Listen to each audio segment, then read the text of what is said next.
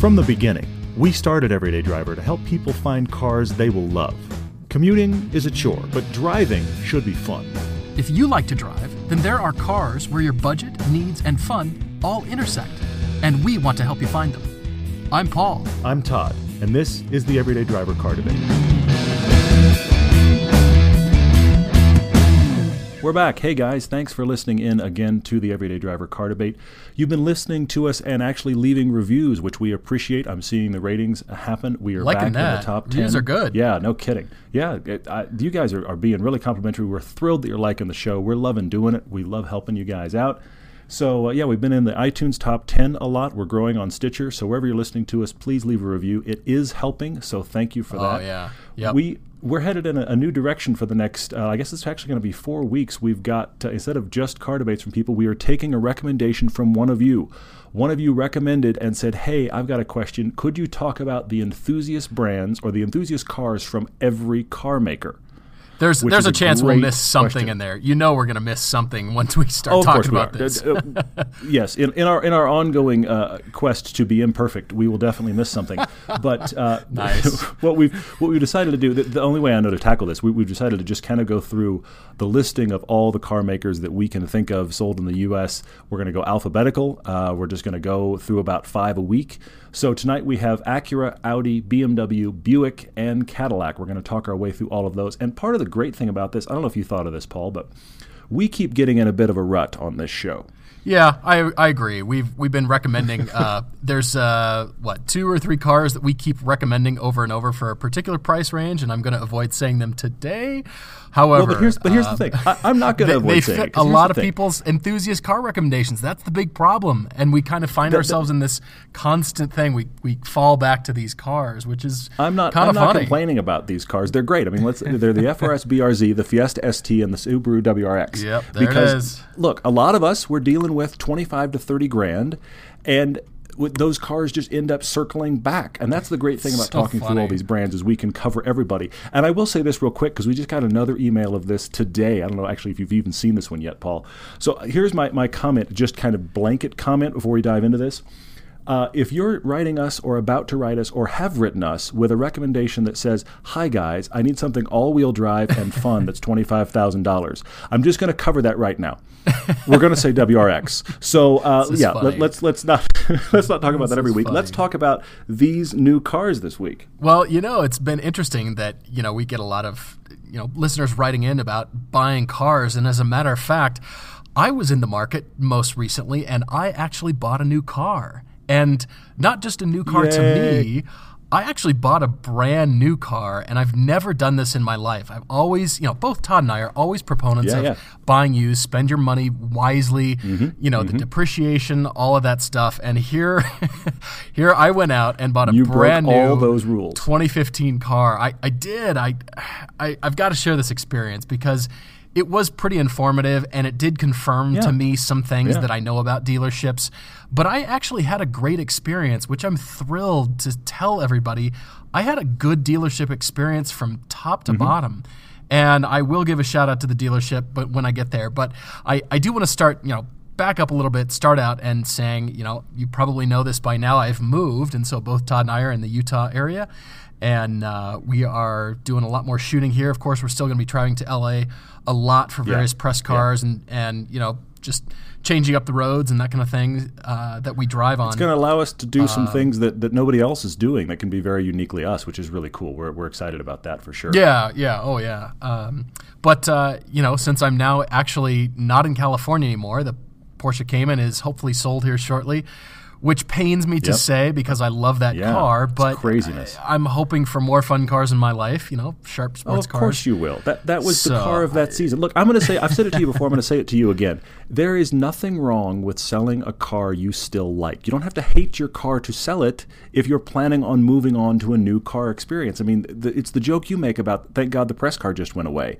I mean, it's on a larger scale, and yes, your Cayman is awesome, and I'm the first to defend it. But there's nothing wrong with selling the Cayman, and I know down the line you're already talking to me about it. You're already talking about other fun cars, so I have no doubt it'll happen. But go on. Well, it was those words that you said that helped me kind of let it go. You don't have to dislike a car to sell it. And that actually helped me just let go of it and release it and say, okay, I've owned it 4 years. I love it. We drove it for the show. We reviewed it. It was awesome, but it's sort of on to what's next. There's more fun cars coming out, and it's sort of, what's next. But, of course, my needs are changing. I cannot drive a Cayman on Michelin PS2s that are really sticky rubber in the ice and snow here. And so I'm going, all right, I started out all over the map, and Todd knows this. Yes, you did. I was initially thinking Porsche Macan. They're awesome. I love them. Of course you were. I initially gravitated towards Porsches, and then I thought, they're cool. They're expensive. They're a little bit small for kind of what I'm looking for. I'm looking for, stuff for camping gear and bikes and skis and airport runs and picking up friends and that kind of stuff. Just a little bit more space, obviously. And then you looked at the option sheet, and the car went from, wow, that's a little bit expensive, to, dear Lord, what is this thing? Yeah, I kind of got scared off. And then I thought, all right, if I'm spending that kind of money, what about a used Cayenne? It's a little bit bigger. It's still in the Porsche category. They're great SUVs. And then your words about, they put salt on the roads here. And it's going to kind of get, it's going to get dirty. Let's face it. And I thought, all right, I don't want to, spit shine the SUV like I do the Cayman. So I've said it before. I'll say it again. You are Paul certified pre-owned. I mean, that's the thing. Certified Paul owned is the case of every one of your cars. You keep them in a condition of cars I've never seen. So you with a new car is borderline OCD. Yes. So you with a new Porsche, I was a little frightened, to be honest. But anyway, go on. Yeah. Well, it's funny because you see a lot of Porsches around here. It's not like a typical mountain town or where my family lives in Alaska. It's Ford or Chevy and pretty much Ram now too is ubiquitous. But people drive nice cars around here. I mean, really expensive, nice cars in the winter. They're dirty and all right, rich people, whatever. But so I'm shopping for this SUV. Because I knew I had to have an SUV, and I thought, all right, should I put my money where my mouth is and buy a Subaru WRX? But I wanted more space, to be honest. You wanted a heavy winter truck. You wanted a 5-seat heavy winter truck. I did. With full-on all-wheel drive. You wanted to go something you could bang around in. That's the lifestyle you're chasing. I get it. I've heard you. Yeah. My dad has an Expedition. It's the extended one with the fold-out running boards. Every time you open the door, it's a gigantic truck. I don't need that much space, but I briefly considered them. But my first car... You briefly considered them until I looked at you and said, "Who are you taking somewhere?" I mean, that's not. I don't know anyone that needs that much room and that much gas hogging of a. Oh my gosh, it's enormous. But anyway, go on. It's a boat. He's bragging. He got 19.1 miles to the gallon. That's good. Going 40. So I'm looking for this SUV, and so I'll back way up. My first car was a Jeep Cherokee. It was shared by my sister and I, and it was a 1977 Rust Bucket with the Quadra-Track, and I loved that car. I just had fond memories, and I thought, in this move, I kind of want to get back to my Jeep roots. And I was looking around at Jeep Cherokees, and what I've noticed is every time I say Jeep, I think Grand Cherokee. You think Wrangler because of Kate and her bombing around in a Wrangler with the doors off and just her experience. So. I rarely think Wrangler when I think Jeep. I'm always thinking Grand Cherokee. And so that's what I pursued. And I actually bought a 2015 Jeep Grand Cherokee. I can't believe it. It's my first brand new car ever. And it's gorgeous. I want to clarify. I want to clarify here real quickly. You got the Grand Cherokee, not the Cherokee with the squinty little LED lights that looks like a design accident. You got the Grand Cherokee, which is a great-looking truck. Yeah. I think you made a great choice. I mean, you considered, I realize that you and I have walked this path, but not everybody's been with us. You considered the GLA for a little while because, of course, you're a German boy. Yeah. You debated everything in the Porsche lineup, what could fit my needs and what would I like. We went back and forth on Porsche, which is a surprise to no one. But I did think it was interesting. You kept coming back to the Jeep Cherokee, and I was like, why not, frankly? And I think you've made a fantastic choice. That is a beautiful car. I'm very impressed across the board with Chrysler, how they've bounced back since the bailout. Their cars across the board, as they've all recycled, have been great. Yeah, they really have. Every time we drive a press car, we recently drove the Hellcat. That video is coming out shortly. Every time we drive one of these cars from Fiat Chrysler, we look at each other and think, this is really quite good. I could actually see myself owning one. And here here I do now. So thanks to our friends at FCA, and I actually own a Jeep now. So I'm amazed. I'm really excited to congratulations. The life change that having a bigger car brings and that kind of stuff. And fun cars will be, again, in both of our futures. We'll see what's next, so I'm looking forward to that. We're, of course, bouncing more ideas around for the next sharp, fun car. But yes, of course, you're already shopping for that, and I'm already jealous. But moving on, I also want to mention, just to close the loop as well, of course, Paul has just bought himself a brand new Jeep Cherokee for, hey, I want to bang around in all kinds of nasty weather. And the first thing he did, the first option he bought was Blizzaks through Tire Rack. Yeah. So I'm just saying, I got my opportunity to say it again. You need yourself some Blizzaks from Tire Rack, and that's how you get through the winter. It's not your drive wheels. It's your actual tires, ladies and gentlemen. So I'm going to go into that. But since we're talking about brands, let's transition to brands and start talking through this.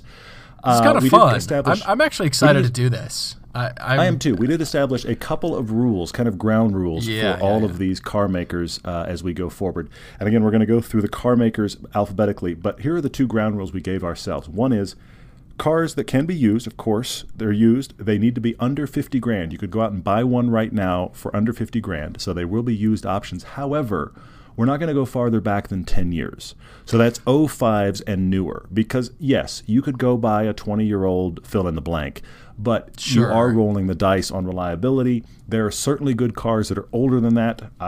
I own an 05 right now. I'm still looking at cars older than that when I start drooling on certain things. So it's just, that's much more of a gamble. So we're going 10 years back, under 50 grand, and we're starting with what is worthwhile to buy for an enthusiast out of Acura. I thought about this a lot, and, of course, the first thing that pops in my mind is the NSX. I quickly looked it up, and indeed, 2005 was the last year. They made very few of them, of course. So, all right, let's get the NSX out of the way, of course. Those are going to be, of course, the most expensive, used cars. They're probably the lowest mileage. I actually like the prior generations with the pop-up headlights that you and I drove. I prefer that generation. Still an Acura NSX, but great cool. car. And that is the vague exception to the 10-year rule because here we've already broken our own rule. But on the edge there, but because you could get one. The under 50 grand ones are going to be older than 05 probably, but you really kind of can't go wrong with that car. That is an obvious inclusion. It would be a glaring omission otherwise. I'm glad you brought it up. Yeah. I also thought about the third generation TL. And I really liked it when Acura used the Type S nomenclature because they got a lot of power out of those V6 engines. And I really like that car. I actually like it better than the one that needs rhinoplasty, the fourth generation. You're talking the 03 to 08, which I totally agree with you. Yeah, that was really the top of my list of ones to think about in Acura, and I agree with you. Type S if you can. That Acura TL is a beautiful car, still a beautiful car. Is one of the best looking, I think, just classy front-wheel drive designs of probably the last 20 years. It's a spectacular design. It just looks great. If you don't get the Type S, it is still a good car to drive. Yeah. But the Type S, if you can find it, is even better. It's that one's a stick shift, if I'm not mistaken, and you've got good power out of it. The Type S is kind of a unicorn, but that is a great enthusiast four-door, no question. And under 50 grand with that car, yep, you could definitely do it. I kind of feel like we forget about that car when we're making recommendations on the podcast here. I kind of feel like we should, go back in that category of, Infinitis and Acuras that competed in that arena. Of course, they're front-wheel drive, but they had a lot of power, and they're great cars. And now that we're bringing this up, I kind of feel like we forget about it a lot of times. And well, that TL, those were cool. That generation TL, I can't recommend more. I mean, that's a car that anybody I know that's owned one. It's been a great car. It's a good-looking car. Yeah, I've got that one on my list for sure. Also, of course, the RSX. Yeah, we can't forget the RSX. Guy. We can't move on from Acura without that car. That is a fun little chuckable, Honda Civic alternative, but it is under a Honda. It's much better looking, I think, than the Civics have ever looked. You can get it 6-speed, maybe. Yeah, I didn't get it manual. Is it a 6 or a 5? I have to look it up. I should have looked that up prior. Anyway, but the RSX is a good car. I had a buddy that owned one that didn't know much about cars and kind of accidentally landed in a car that was quite fun to drive. So I think that's a great recommendation there as well. And he didn't have a beer can exhaust, and it wasn't lowered on the stock rims, right? It was just normal. No, it's not really his style. So let's not do that. Because most of those RSX got that kind of treatment, and you see them everywhere in California, and you're just, They've been officially stanced and ruined. Yes, I agree with you. Yeah. Great way to ruin the ride. Anyway. Anything else in Acura? That gets my list done. Yeah, honestly, I couldn't think of. I'm going through the other cars in my mind, and Acura is in a lot of ways up there with the Lexi from that era. They're just sort of a lot of vanilla going on in that category. I mean, they had the TSX as well, and that was a rare stick shift car. That was their alternative to the Honda Accord, but ultimately that's just what the it European Honda Accord is all that is. Exactly, it's just slightly smaller. I don't know that that's an enthusiast car. It is a good car. It is a worthwhile car, so it's not one to forget.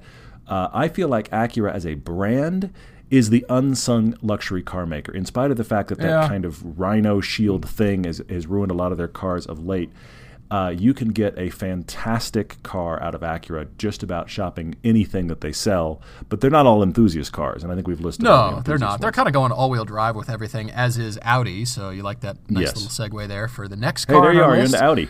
Which is deep into Audi now, so of course the R8 is... I'm sure top of both of our lists. We keep talking about the 08 R8. 50K. Hang on. Can you get that for 50K? I thought they were still 70 or so. Even the first gen R8s. If they're 50K, I'd have to look it up, I may need to reevaluate my life. I'm just putting that out there. Reevaluate your decision making paradigm. Yes. I may just need to figure out how much I can sell and not eat. But I mean, I'm glad you brought it up. Fantastic car, but I don't think we're going to touch that for 50K. Okay. Well, you know what shares that engine is the RS4 from 07. Thank you.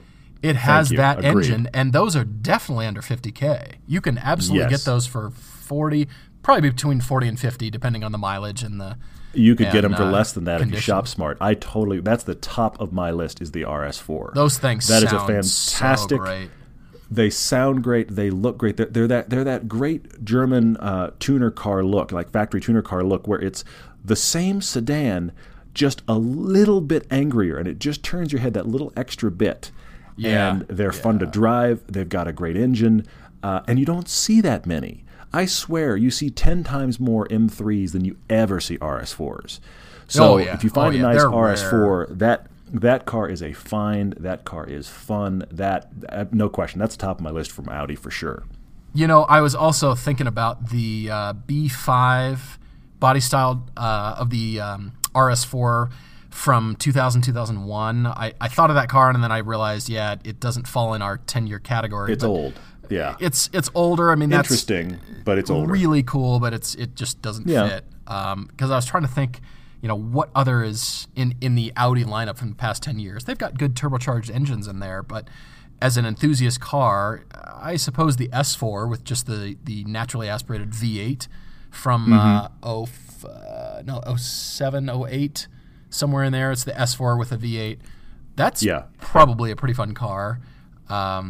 Have not driven one of those yet. We should drive one of those, actually. We should get one on the show. I mean, it's a good car. I mean, here's the thing. The thing in general about Audi, I will say this. Obviously, they make really good German sedans, great interiors. They are good cars. They're not all enthusiast cars. Certainly, here's the mistake of German car buying a lot of times is people will stretch and get into the base German car, which, yes, it's a German car, but typically it's not an enthusiast car. And so, like the A4, nice sedan, not an enthusiast car. We just discovered that A3, with the A3. Yeah. Yeah. The base A3 The base A3 is I'm sorry, go buy a Jetta. Now, the upper A3, once you get into the 2-liter and the Quattro, it becomes a better car. I would like to drive the S3 because I suspect that's a decent enthusiast option. So I'm putting it on the maybe column only because we have not driven it yet. I like that. I like that build size. I like just the scope of the new A3. But that base one is not worth it as an enthusiast car at all. No. However, I will break my don't buy the base Audi if you're an enthusiast rule for one car, and that is the A5. I think the A5 is a halfway decent enthusiast option, even in the base model. Obviously, the S5 is an interesting car. Yeah, I was going to say the S5. You can get one, even with a V8. Yeah, you can get one for under 50K. I'm sure those are under 50. Yeah, there's no question now you could buy a used one for under 50. However, the A5 is not a bad enthusiast car either. Now it's not great, but I remember the first time I drove one is actually at a Motor Press Guild track day, and I remember being halfway around through my session and thinking, wait, this is the A5? This is just the A5? Not spectacular, but considering that I feel like the base of whatever model is never the enthusiast car, I thought it was kind of surprising. You know, I'm sure everybody listening is grinding their teeth, waiting for us to say the TT.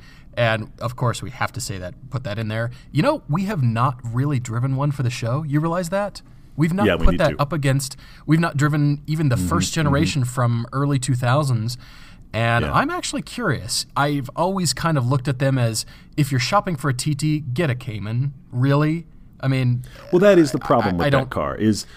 I don't understand it. I mean, apart from the styling, and it really did revolutionize the influence on what it had on car styling. Everybody was looking at that and referencing that from that era. You could pull cues from just about every car from that era, and it's grown and matured and gotten a little bit better over the years.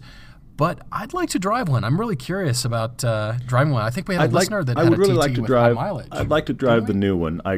There's no question you can get a TT in this discussion point. You can get one. Oh yeah. I'm with you. I'm going to kind of use this as a transition point.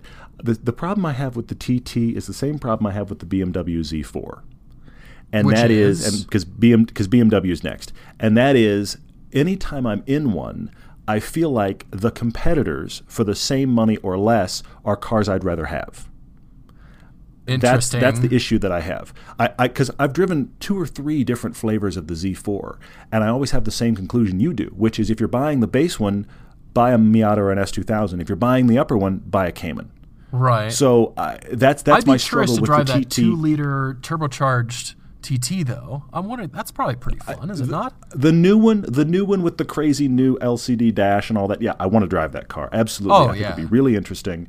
I can't get excited about it as a used recommendation just because I feel like for whatever money you're going to get, you could get something else. And I will also say this. If you want to look at Consumer Reports for where is there a hole in the reliability of the Audi lineup, early 2000s TTs and A6s are huge holes to throw your wallet down. So please be careful. Now, we had a guy actually that wrote to us for a car debate that said he has an older TT that has been perfect for him.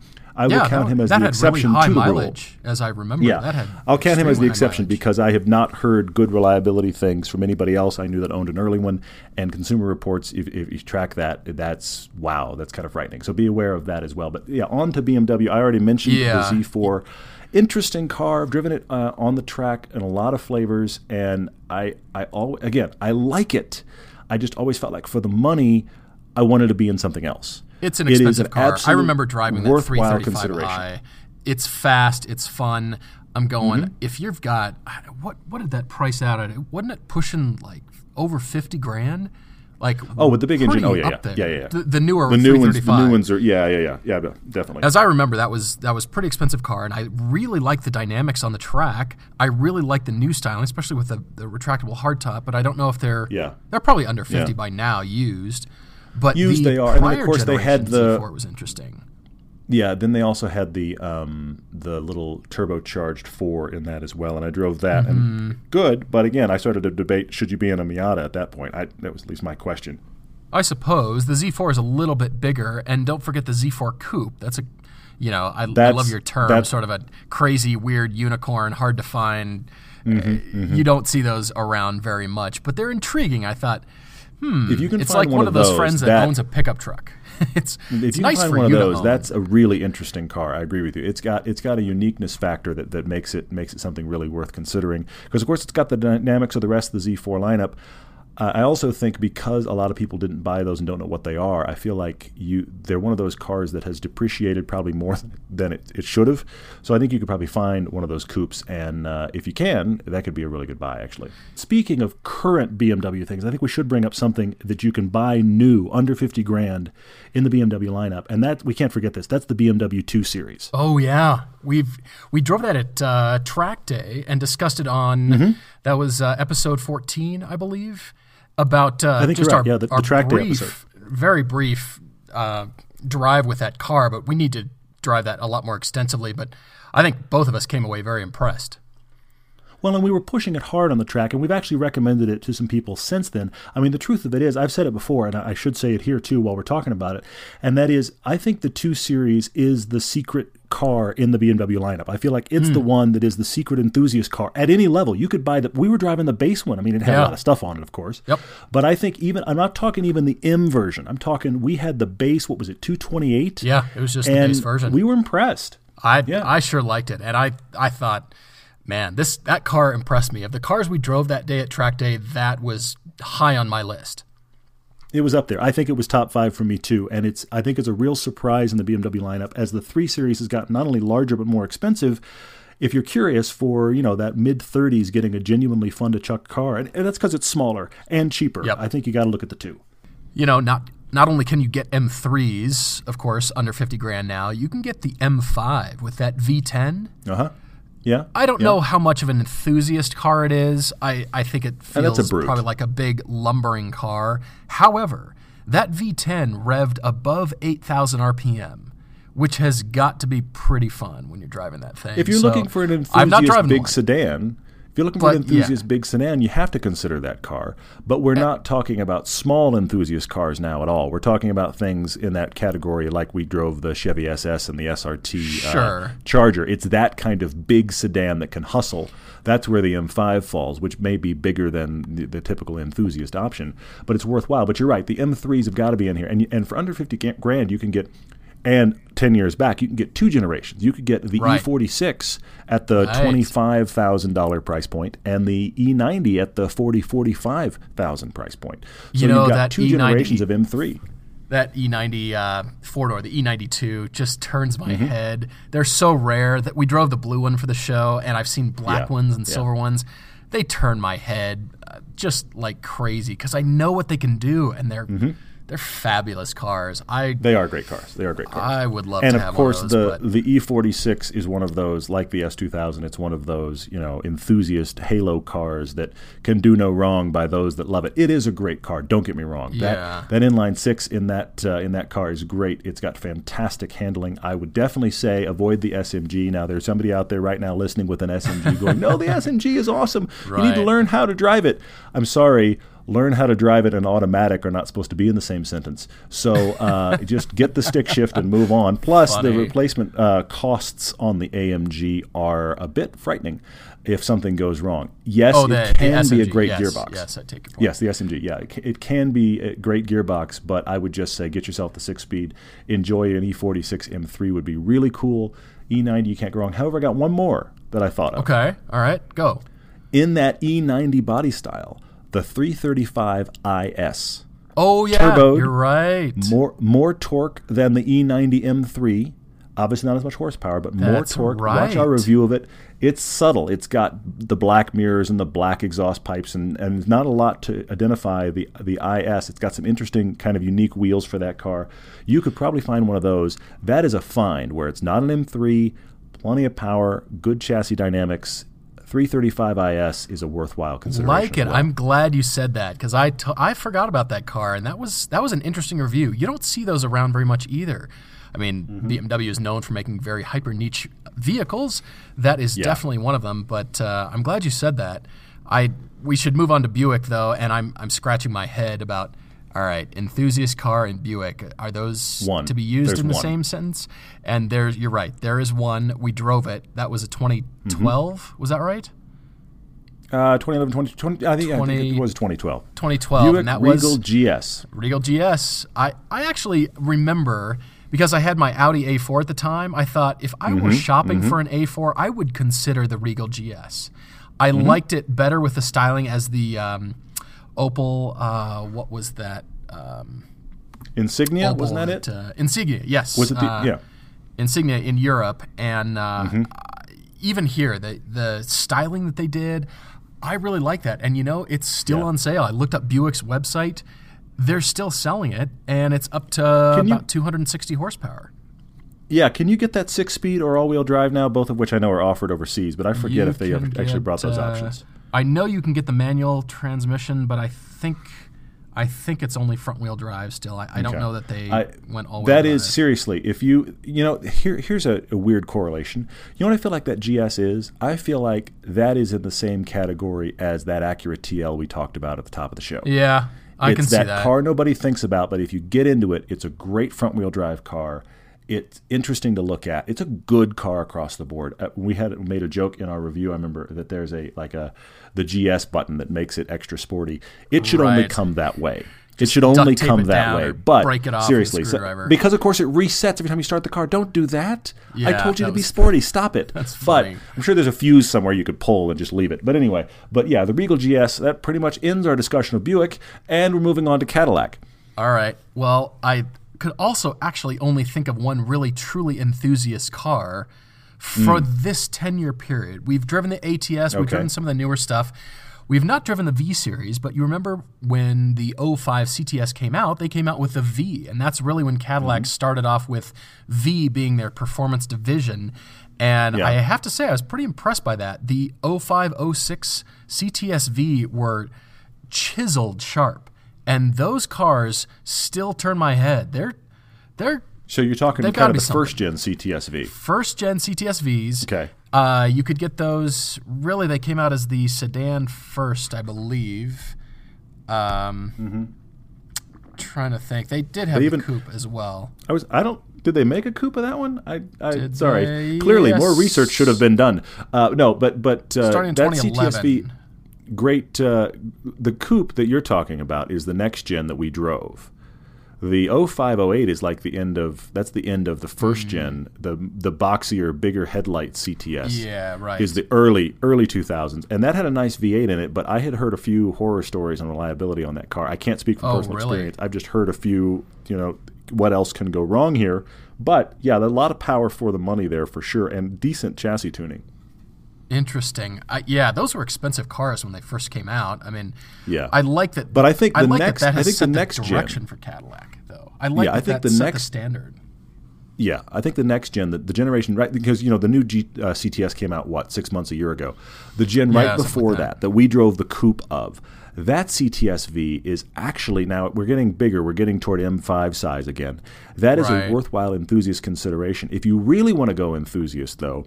And when I say enthusiast, I almost mean auto journalist. You have the CTS-V wagon with the 6-speed. Ooh, yes. Glad you said that. That is, even just the wagon, the non-V wagon, you don't see those anywhere. And they're really interesting. But granted, they are. only car journalists lust after wagons. I don't know what happens. I don't know why. I guess it's because we drive so much that's just a unique car.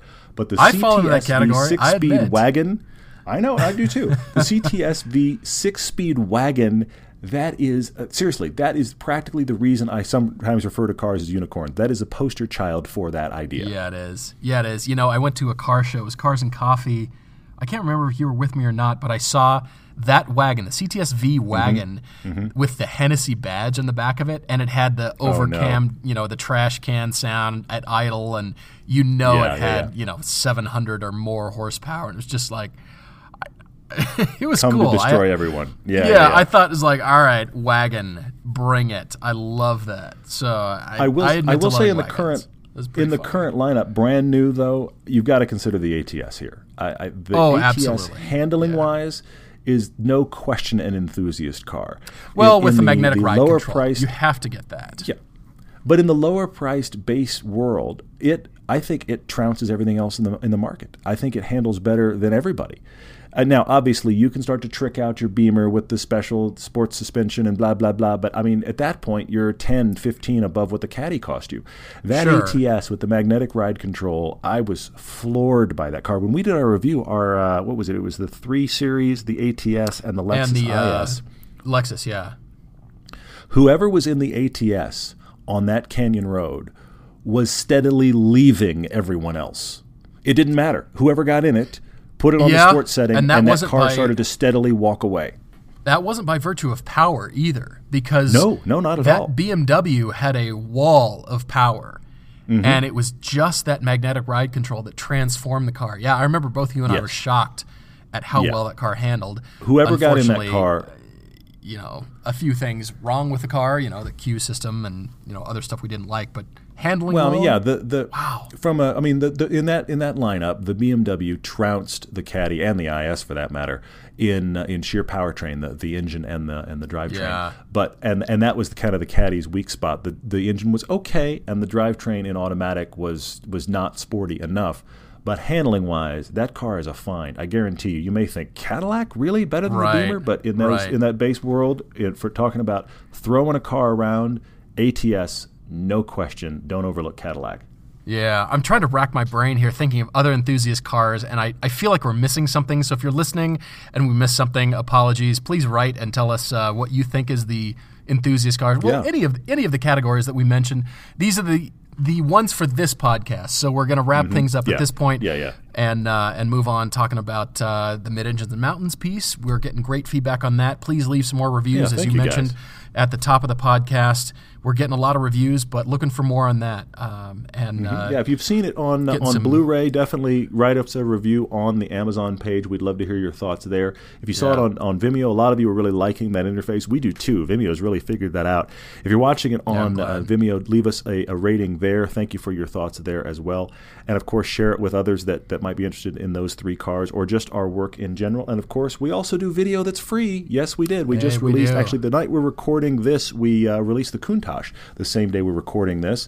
So hopefully you've watched our Countach review. We have Hellcat and Z28 coming up, so make sure you're subscribed there. That review is going to be fast. It's going to be fast. Hellcat Z28. We've got to talk about that on the podcast. We've got to tell some stories. That was not a slow day. That's very true. Oh, my gosh. If you're looking for us, it is /EverydayDriver, wherever you are, Facebook, Twitter, wherever you are looking for us, you can find us there. We do have our own website, everydaydriver.com. It doesn't have a lot of stuff on it, but Countach being an example, we do have articles sometimes that accompany our video reviews. So if you're subscribed there or if you want to look there, you are getting other content that the other places are not seeing. So think of that as well. Thank you guys for listening and watching as always. Yeah, thank you guys for listening, watching, and we really appreciate it. We're looking forward to 2015 and driving a lot more interesting things. We're doing a lot of planning at this point and putting together some fun stuff. And it's shaping up to be a good year, so we're very excited. And as you can see, we really love listener requests, so thanks for writing in. We're loving doing this, and it's kind of keeping things interesting. Just a lot of different suggestions, and I like that some various cars that we've forgotten about have come out of this discussion, which I'm loving. So again, if we've missed something, please write in. But anyway, I'm sure we've missed something, and we probably got something wrong too. And you're more than welcome to catch us on it. Feel free. We don't claim to be perfect, but we're here to help you out. So thank you guys for listening as always.